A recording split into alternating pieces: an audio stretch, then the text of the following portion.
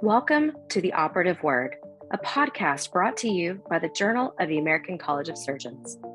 I'm Dr. Jamie Coleman, and throughout this series, Dr. Dante Ye and I will speak with recently published authors about the motivation behind their latest research and the clinical implications it has for the practicing surgeon. The opinions expressed in this podcast are those of the participants and not necessarily that of the American College of Surgeons. Welcome to The Operative Word, a podcast from the Journal of the American College of Surgeons. I'm Dr. Dante Ye, one of your co-hosts for this series. In this episode, we'll be taking an in-depth look into the current article, Truth of Colorectal Enhanced Recovery Programs, Process Measure Compliance in 151 Hospitals. I'm honored today to be joined by the author, Tejan Shah, MD, from the Ohio State University, Wexner Medical Center. Dr. Shah, thank you for joining me today. Before we begin, do you have any potential conflicts of interest to disclose? No, I don't have it. Can you give us a brief summary of your study design and describe to us your main findings? Sure. So enhanced recovery programs have largely become the norm in perioperative care for patients undergoing elective colorectal surgery. And there is a large amount of evidence from large institutions that have reported that when you implement colorectal enhanced recovery programs, you get significant improvement in process measure compliance, which is about more than 20% improvement from where you started, and your outcomes significantly improve. And so what we did in our study was to evaluate improvement uniformity among 151 hospitals that were exposed to an 18-month implementation protocol for 6 colorectal enhanced recovery process measures, which were oral antibiotic prophylaxis, mechanical bowel prep, multimodal pain control, early mobilization, early liquids, and early solids. And this essentially was part of a program from the ICR, which is the Improvement Surgical Care and Recovery Program. And the idea was to implement these enhanced recovery programs across hospitals in the United States. And so the 151 hospitals that we looked at in our study, what we found is that 85% of hospitals in our sample did not achieve substantial improvement in their process measure compliance. And when you look at the 151 hospitals times the 6 process measures we looked at, which comes out to 663 total available opportunities for improvement, 80% of these opportunities did not achieve substantial improvement. The simple process measures like multimodal pain control and oral antibiotics improved by 23 to 16%, but more resource-intensive process measures like early mobilization, early solids, early liquids improved the least by 2 to 7%. All of this highlights the fact that implementation of ERAS protocols is difficult. ERAS protocols are not one size fits all, and that they're very dependent on the local context. Great, thank you. That was a great high-level, introduction to your study.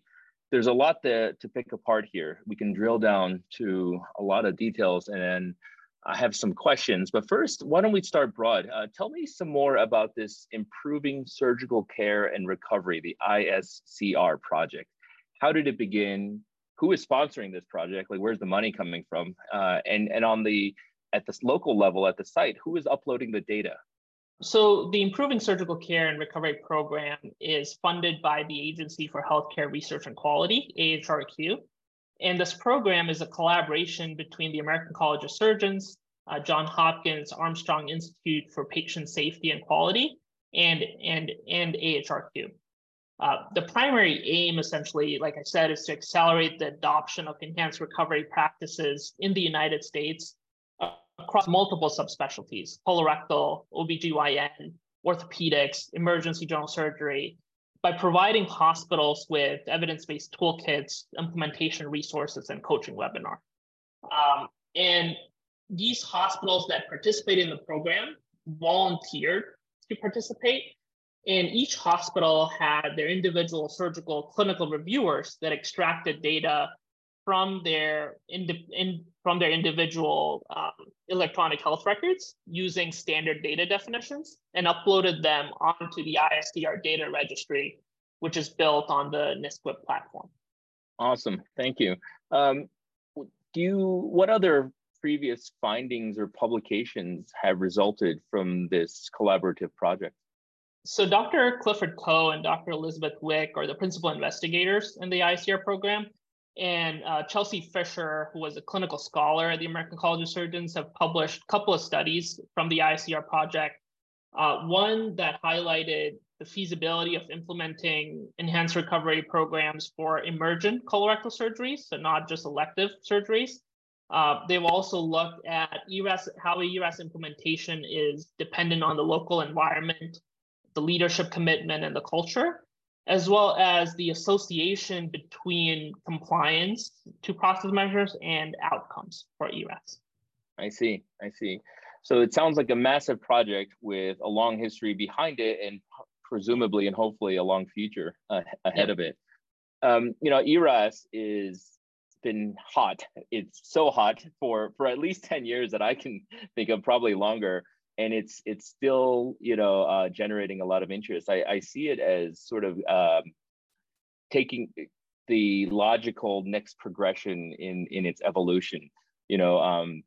These bundles that we're seeing, they start off locally, they get some external validity, and then we try to scale up.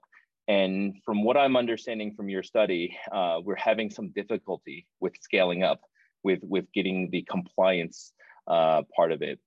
You focused only specifically on 6 process measures. Can you remind me again what those 6 were? Yes, so the 6 process measures we looked at were oral antibiotic prophylaxis, mechanical bowel prep, early mobilization, early solids, early liquids, and multimodal pain control. All right, so these 6 have, the problem with the bundle, as you know, is that if you show that the bundle works, that's great, but what is the relative weight or contribution of each of those individual bundle components? That's been, as a trauma critical care surgeon, I'm most familiar with, catheter care bundles from the Peter Pronovost, studies. I'm also intimately familiar with the sepsis care bundles. We can talk about that a little bit later, but have each of these 6 measures that you examined, have they been individually validated as having a positive impact on patient outcomes? Yeah, so the ASCRS and SAGES released their colorectal ERAS guidelines in 2023, where they've reviewed the evidence behind 26 different ERAS process measures. And within these 26, there were 6 that we looked at as part of our study. And they graded those 6 as a 1B recommendation, which was a strong recommendation with moderate quality evidence. And moderate quality evidence was defined as randomized clinical trials with some limitations. There are some nuances. So randomized clinical trials that looked at mechanical bowel prep alone did not find it to reduce surgical site infections, but randomized clinical trials that looked at mechanical bowel prep combined with oral antibiotics did show to reduce SSI. And then when you look at different RCTs have different definitions of early liquids and early solids, but early feeding in general has been shown to reduce length of stay in randomized clinical trials. And then when the prior study I mentioned as part of the ICR project looked at the ERP bundle of these 6 process measures, and they showed that the full adherence to the ERP bundle compared to partial adherence was associated with better surgical outcomes, particularly decreased SSI, readmission rates, and the length of stay. Yeah, so it sounds like a really complex relationship that perhaps it's synergistic, right? Like, so the bowel prep is only useful if it's combined with the oral antibiotics. The early liquid intake and early solid intake, it's hard for me to wrap my head around how I would code it, because does 1 sip of ginger ale count as early liquid intake? How much of your meal do you have to eat, in order to to qualify as a checkmark yes for early solid intake? Yeah, and I think that's the challenge. So there are a lot of different definitions of it, and for the purposes of our study, it was more of a binary definition of yes or no, if you took it or no, and whether that was documented. But like I said, there's a lot of variability in kind of the literature about what qualifies as early solids and early liquids and where you draw the line. So yeah, I think a lot more studies are needed to prove that. And I assume the same holds true for early postoperative mobilization, right? There was no universal definition of, okay, well, you have to walk, 50 feet or 10 meters or something in order to qualify. Yeah, so in our study, our definition for mobilization was ambulating a distance of 10 feet or more, or ambulating a duration of two minutes or more with or without assistance of a walking aid. That was the standard definition we used. And they're in the literature, this is not a standard definition. I think everybody uses their own thing. I see. Got it. All right. Well, it sounds like you included a smaller cohort. So first of all, hospitals who wanted to participate in this, they're already self-selecting anyway, because it's not mandatory and it's volunteer, right? They're not getting paid any support for this. So they have to have some sort of interest to begin with to even participate. But if I'm reading your study correctly, out of the original 262 hospitals that reported mandatory process outcomes, you only selected 151.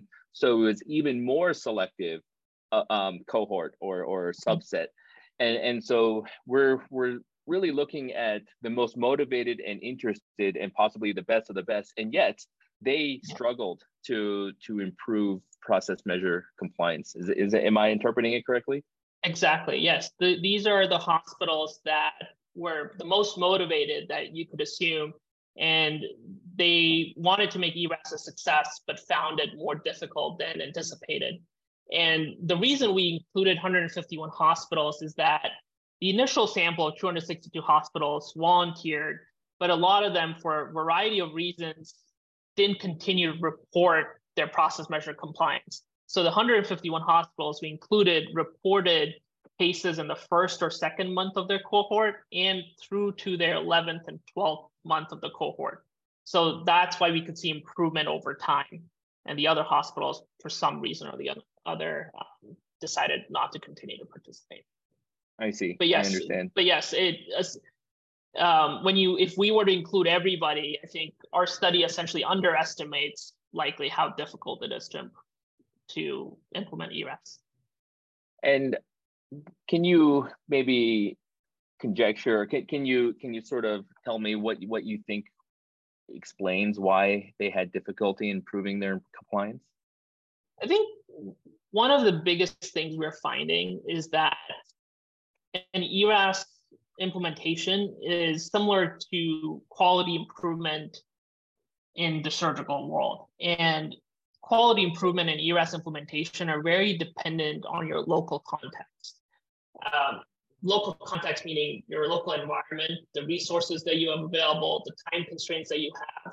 And those things really affect how you're able to do it. So when we look at why certain process measure compliance, like multimodal pain control, did better as compared to early mobilization, I think our assumption there is that things like multimodal pain control are simple interventions. They require just one provider to write a prescription that is well documented, versus early mobilization is a more resource intensive process measure. It requires a multidisciplinary effort. You need physical therapists, occupational therapists, nurses to help mobilize the patient, to document that mobilization effort. You need advanced practice providers, surgeons, residents to encourage patients to ambulate on a daily basis, and the patients themselves have to be motivated. All of this cuts across the entire hospital and, like I said, bumps up against resource constraints, time constraints that makes it difficult to improve. So I think it's that local context and resource availability that's difficult. Yeah, I completely understand that. So I also understand how with these constraints in place, it would be reasonable to expect that compliance remained unchanged. But it looks like compliance actually worsened in almost 30% of your included process measures, which is cause for concern if you believe that compliance it will translate into improved patient outcomes. Now, reading your methods, it seems like you also, at the outset, you excluded opportunities that had a baseline compliance rate greater than 80% in order to avoid a ceiling effect.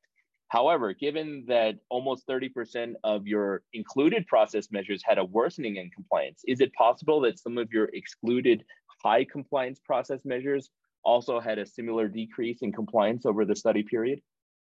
Yeah, so we did take a look at the ones that we excluded to see how they turned out, and compliance did worsen in 30 to 35% of those excluded instances. But I think the important thing to characterize there is that the absolute change was pretty minimal. So a hospital most likely went from 92% to 90%, or 92 to 91%, which a 1% change is likely not clinically significant, even though it would be defined as worsening compliance. Got it. All right. So can I ask you, I'd like you to explain or clarify something to me about the statistical methods that you used. You used a logistic random effects model using hospital as random intercept and the subject for a random effect of time. Can you explain to me in layman's terms the difference between a random effects versus a fixed effects model and why you chose to treat the hospital and subject as random? A fixed effect model assumes that independent variable has a constant relationship with the dependent variable across all observations, while a random effect model recognizes that data points may have systematic groupings that may cause the effect to vary from one observation to another. The reason we chose a random effects model is that we believe different hospitals have different resources that are likely to make their ability to improve or change also be different at the hospital level. And since our aim was to look at change over time, we needed time to be random. We needed hospital to be the subject or grouping of that random effect. And each hospital is likely to have its own baseline. So we included a random intercept for that hospital. Okay. I'm going to try and wrap my head around this, but if I'm understanding you correctly, there's something unique about every hospital that is sort of specific to that local environment, which makes it special. And so it's kind of like a clustering effect. So the patients who are treated within that hospital are more alike to each other than patients treated at another hospital. Is that sort of? I would say it's not more so the patients who are treated are more alike. It's that the hospital environment is more alike, and the resources the hospital has is more alike.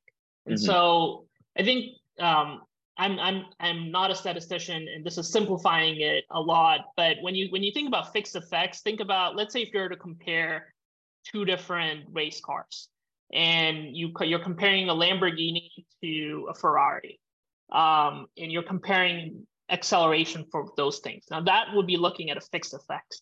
If you were to look at a random effect, you'd be looking at a lot of different types of, you would be looking at a sports car, you'd be looking at a car that we regularly drive on the road, like a Honda or a Toyota. And there would be essentially those car models have a systematic grouping that affects their acceleration. So that's, if that makes sense. Yeah, thank you. Yeah, that helps to clarify it in my mind. I appreciate the analogy. Thank you. All right.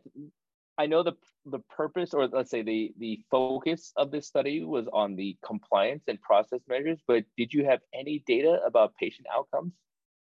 No. So there are other parts of the study with the ICR project that are evaluating the patient outcomes.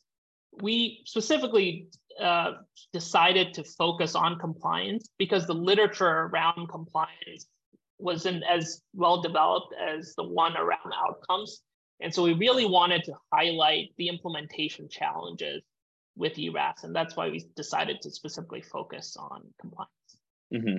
Yeah, there's this bridge from knowledge to action, right? There's a whole field of science, implementation science, that has sprung up to try and help us translate from the bench to the bedside. And if I'm not mistaken, right, the Institute of Medicine said that it takes about 17 years. So Yeah. I think we got a long road ahead of us. Great. Exactly. Well, let me ask you, what's next? What are the next steps for you as a researcher? How are you going to build upon your findings from this current study? So I think, as I've talked about, everyone involved with this ISDR project was really passionate about ERAS, and they put in a lot of effort. And essentially what the study highlighted was that the implementation is a challenge and that it's not a one size fits all. So we are really thinking about looking at implementation of each process measure as a QI project in itself. And our next steps are to really figure out how to address those implementation barriers and provide resources to healthcare providers to not only better implement ERAS, but also better conduct all different types of surgical improvement efforts.